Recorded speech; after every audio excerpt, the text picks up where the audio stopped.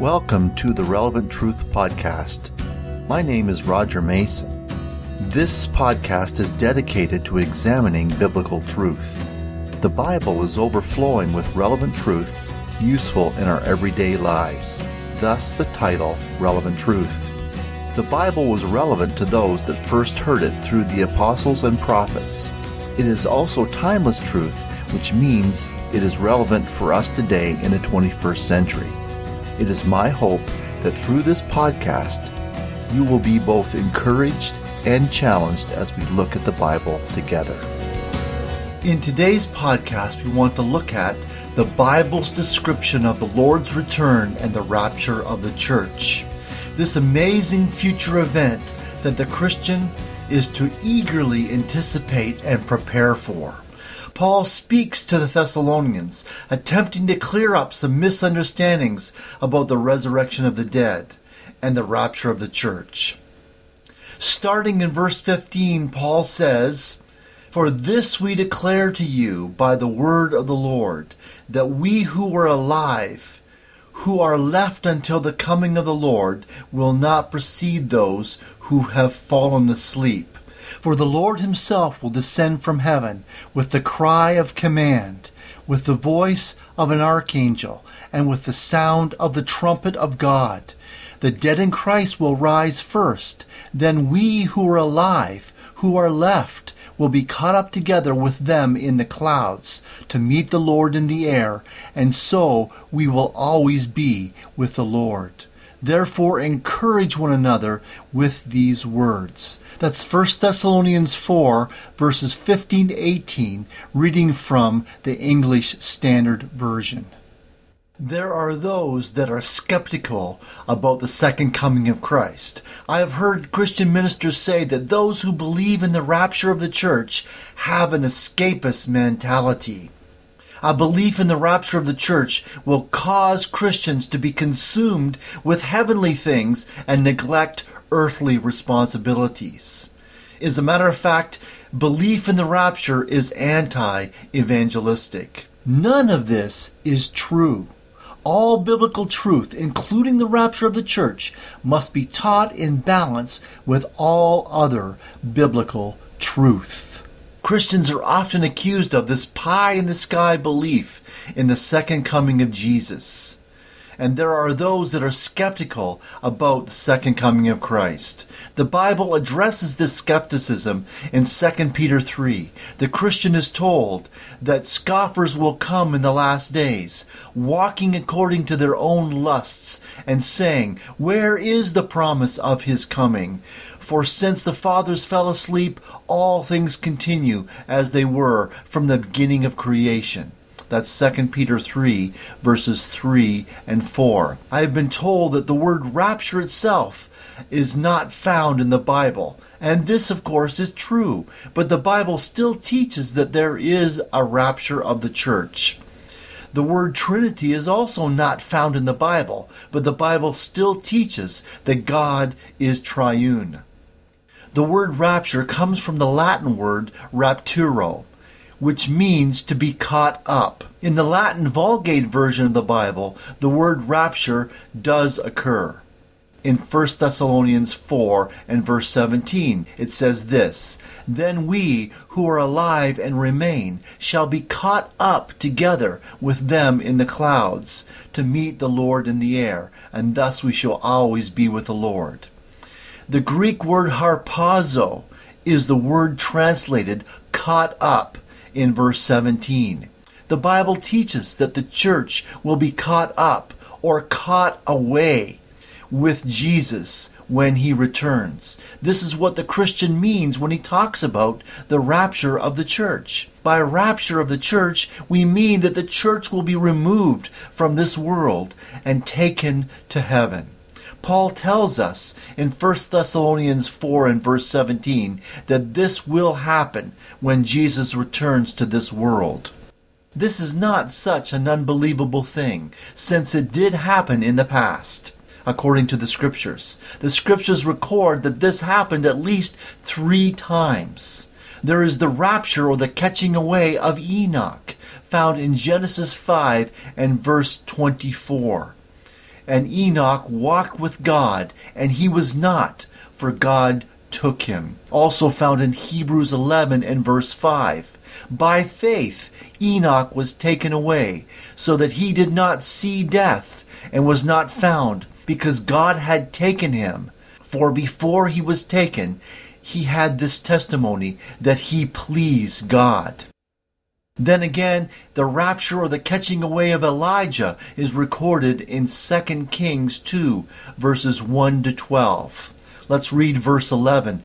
Then it happened, as they continued on and talked, that suddenly a chariot of fire appeared, with horses of fire, and separated the two of them. And Elijah went up by a whirlwind into heaven. This is talking about Elisha and Elijah. And then we have the rapture or the catching away of Jesus, recorded for us in Acts 1, verses 9 to 11. Let's read verse 9. Now when he, that's Jesus, had spoken these things, while they watched, he was taken up, and a cloud received him out of their sight. In this same text, we have the promise of his return. Men of Galilee, why do you stand gazing up into heaven?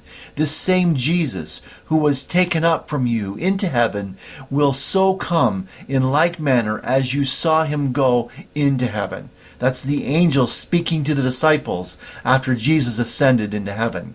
Acts 1 and verse 11. Jesus told his disciples before he died on the cross that when he died and departs from this world, Jesus says, I will come again and receive you to myself, that where I am, there you may be also. That's John 14 and verse 3. Jesus clearly told his disciples, I will come again. In our text, 1 Thessalonians 4, verses 15 to 18, we have a complete description of the rapture of the church. The scriptures tell us, verse 18, that we are to comfort one another with these words. Paul's teaching concerning the rapture of the church was to be a source of comfort to the Thessalonians. It is also intended to be a source of comfort to all Christians. Let's look at the Bible's description of the Lord's return and the rapture of the church. In this portion of Scripture, Paul gives us 6 characteristics of the Lord's return. Number 1, the Lord's return will be personal. Verse 16, for the Lord himself will descend from heaven. 1 Thessalonians 4, verse 16. The Lord himself, the Greek word himself, is an intensive pronoun, meaning that the Lord and no other will return. Paul emphasizes that Jesus himself will return to this world someday to take his church away. This is none other than the Lord himself who will come back for his people. The Lord himself, not a substitute, nor a representative, but the Lord himself is emphasized by Paul in verse 16. For the Lord himself will descend from heaven. This same precise language is found in Acts 1 in verse 11. This same Jesus who was taken up from you into heaven will come in like manner as you saw him go into heaven. This same Jesus who has ascended through the clouds, witnessed by his disciples, will return. Jesus shall descend from heaven in the same manner as he was seen by his disciples to ascend into heaven. The way he left this world is the way he will return to this world. Acts 1:11 in the New Living Translation reads this way. Men of Galilee, they said, why are you standing here staring into heaven? Jesus has been taken from you into heaven, but someday he will return from heaven in the same way you saw him go. In the parable of the 10 virgins, Jesus likens himself to a bridegroom who will come for his bride. In Matthew 25 and verse 10, it says this, and while they went to buy, that's a reference to the 5 foolish virgins going to buy oil, The bridegroom came, and those who were ready went in with him to the wedding, and the door was shut. The point that this parable is making is that the bridegroom came. Yes, there was lots of waiting involved, but he eventually came. Some were ready for his coming, the 5 wise virgins, and some were not ready for his coming, the 5 foolish virgins. But he still came. Jesus Christ will come for his bride, the church, and he will personally return for his bride. The second characteristic in this portion of Scripture is also found in verse 16, and that is, the Lord's return will be a royal return. For the Lord himself will descend from heaven with a shout, with the voice of an archangel, and with the trumpet of God, and the dead in Christ will rise first. That's 1 Thessalonians 4, verse 16, reading from the New King James Version. There are 3 phenomena that announce or herald Christ's return. According to verse 16, there is a shout, a voice, and a trumpet that sounds at his coming. These 3 phenomena attending the Lord's return speak of his royalty. They speak of one who has great authority and power. They speak of the arrival of a lofty and great leader. They speak of the coming of a king in all of his splendor and majesty. Jesus Christ, in all of his dignity and splendor, is descending from heaven and coming to earth as king. The shout could be a cry of command, as a commander shouts to his soldiers in battle, or as a charioteer to his horses, or as a shipmaster to his oarsmen. The shout could be an authoritative announcement that one of greatness is coming. Jesus has returned as victor, as king, and as Lord to receive his bride. The shout could be an authoritative summons, as a commander would call his troops to rally and to return to him. Perhaps the shout or command was an order for the dead to arise. This scripture indicates that the Lord would himself make such a shout. Verse 16 says, "The Lord himself will descend from heaven with a shout, with the voice of an archangel." The phrase "with the voice of an archangel" can mean a voice of an archangel or the voice like an archangel. The sound of a trumpet also attends the return of Jesus from heaven, and with the trumpet of God. The trumpet is used in several ways in the Scriptures: to declare war, to announce a religious event, to gather people for a journey, to rally people to a certain place, and the arrival of a great person. For all of these reasons, the trumpet was used in the Scriptures. The last 3 are important to this particular context in 1 Thessalonians. To gather people for a journey, to rally people to a certain place, the arrival of a great person.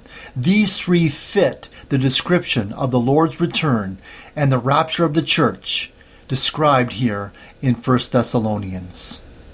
The Scriptures clearly indicate that Christ's return for his church will be announced from heaven forcefully and dramatically with the shout, a voice, and a trumpet.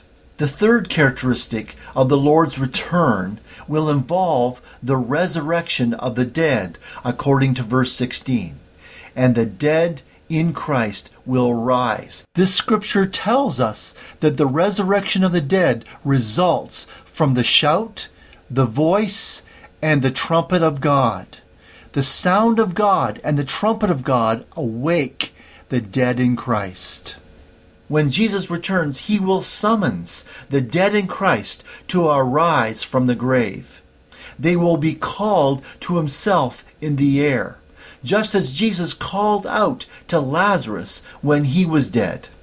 It says in John 11 and verse 34, "And he," that is Jesus, "cried with a loud voice, 'Lazarus, come forth.'" Immediately after Jesus called Lazarus to come forth, he arose from the dead. Jesus demonstrates his power to raise the dead there in John 11. Earlier in John 11, Jesus clearly states, I am the resurrection and the life. He who believes in me, though he may die, he shall live. That's John 11, verse 25. Back in John 5, Jesus says, most assuredly I say to you, the hour is coming, and now is, when the dead will hear the voice of the Son of God, and those who hear will live. John 5, verse 28. Do not marvel at this, for the hour is coming in which all who are in the grave will hear his voice. The shout, the voice of Jesus, calling the righteous dead to come forth from the grave. Notice the dead in Christ will rise first, according to verse 16. Those who have died, knowing the Lord Jesus, the righteous dead, the dead in Christ, will rise first. Look at 1 Corinthians 15, verse 52. It says, in a moment, in the twinkling of an eye, at the last trumpet, for the trumpet will sound, and the dead will be raised incorruptible, and we, that is the living, shall be changed.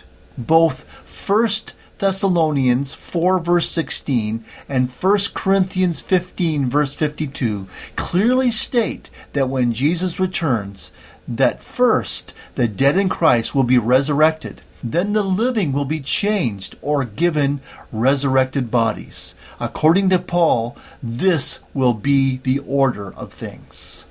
Fourthly, in verse 17 of 1 Thessalonians, it tells us that the Lord's return will involve the removal of the church from this world. Then we, who are alive and remain, shall be caught up together with them, that is the dead in Christ, in the clouds. That's 1 Thessalonians 4 in verse 17. I have said this before, but let me repeat it. The verb caught up, used here in verse 17, is where we get our English word rapture from.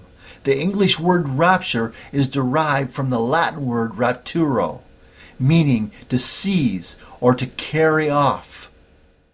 It is the equivalent to the Greek word harpazo, used here and translated as caught up. Harpazo means to seize, to claim for oneself eagerly, to snatch away, to seize and carry off speedily, and to catch away. These 5 specific shades of meaning come with this word, harpazo. To catch away speedily. The idea here is that the church will be suddenly and quickly removed from this world. It will be a sudden event that will come without warning. Jesus talks about the sudden arrival of the Son of Man in Matthew chapter 24. He says, therefore you also must be ready, for the Son of Man is coming at an hour you do not expect. That's Matthew 24 and verse 44. Also in Luke 12 and verse 40, Jesus talks about his sudden and unexpected return. You also must be ready, for the Son of Man is coming in an hour that you do not expect. That's Luke 12 and verse 40. So this word harpazo also means to seize by force. So the idea here is to seize what is rightfully yours by force if necessary. The coming of Christ will be a forceful and dramatic and dynamic return, where he will return and forcefully take away his church, his bride. The word harpazo also means to claim for oneself. The idea here is that Christ will return to rightfully claim what is his.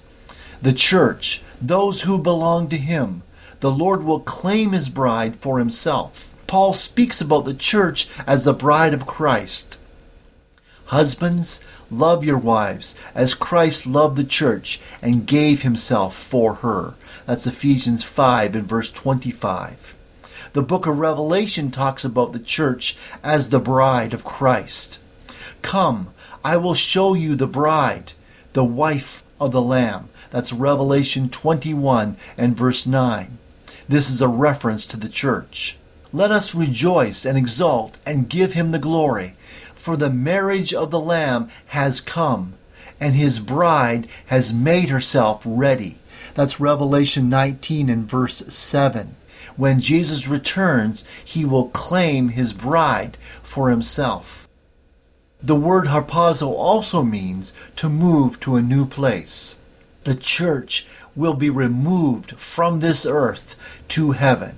Jesus has gone to prepare a home for us in heaven, the Bible tells us, and he will return to take us there.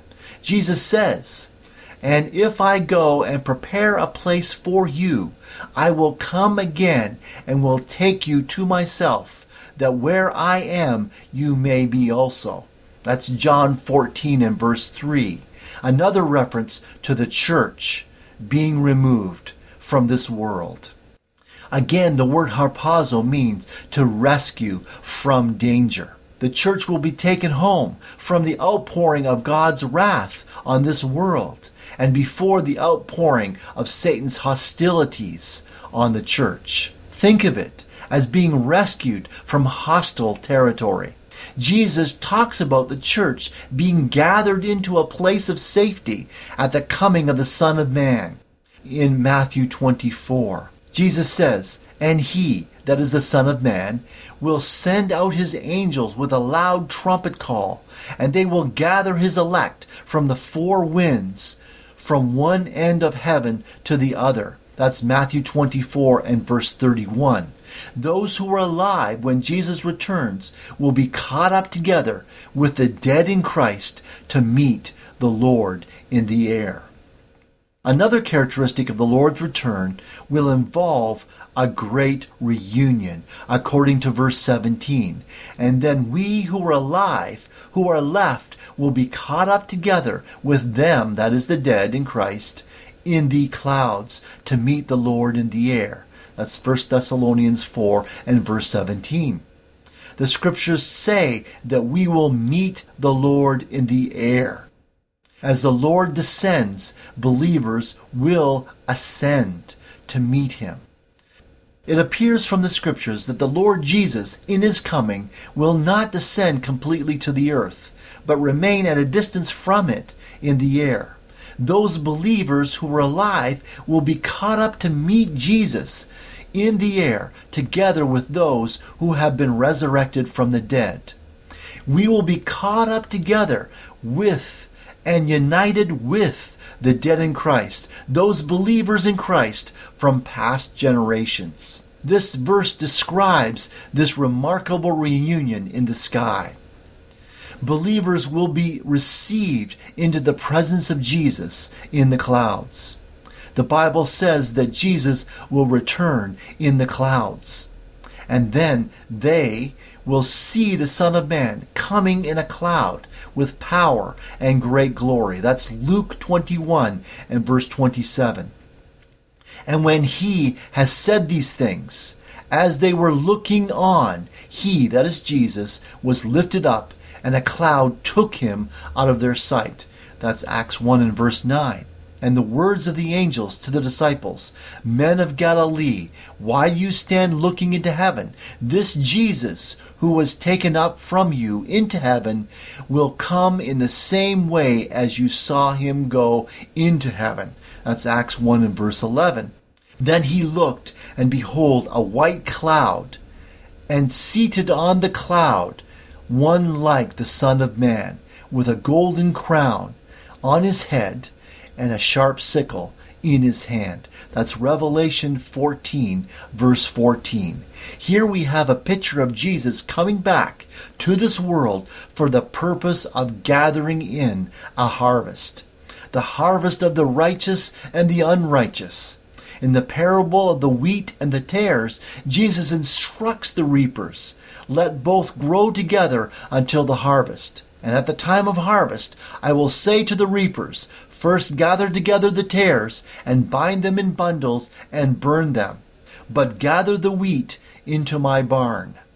That's Matthew 13 and verse 30. Notice that the wheat is gathered into my barn, a place of safety and protection. For the righteous, this harvest will be welcomed, but for the unrighteous, it will not be welcomed. Jesus promised his disciples in John 4 and verse 3, "If I go, I will come again and receive you to myself." The Lord's return involves a great reunion of the bridegroom and his bride, the Lord and his church, the Christ and the living and the dead in Christ.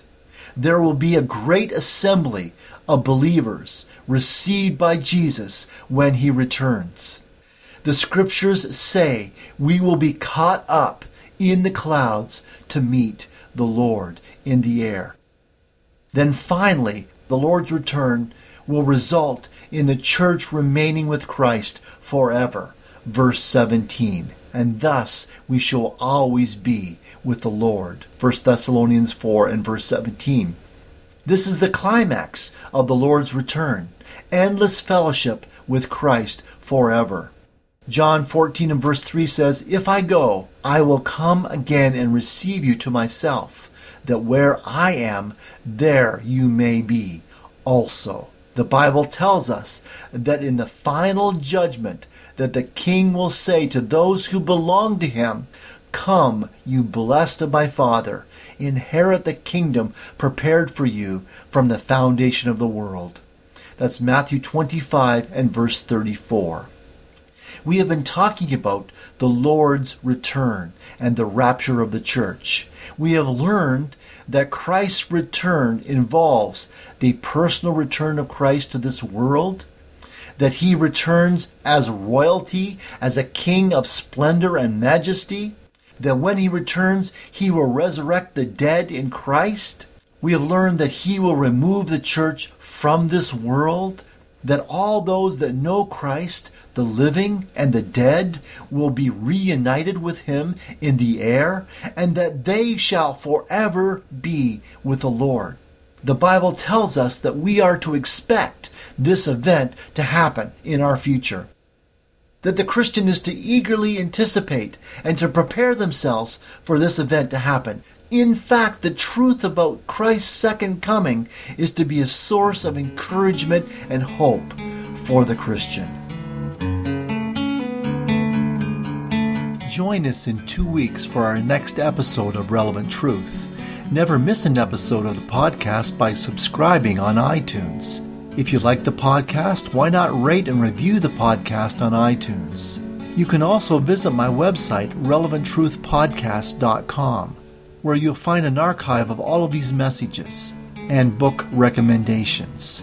You can contact me at rockrevmason79@gmail.com.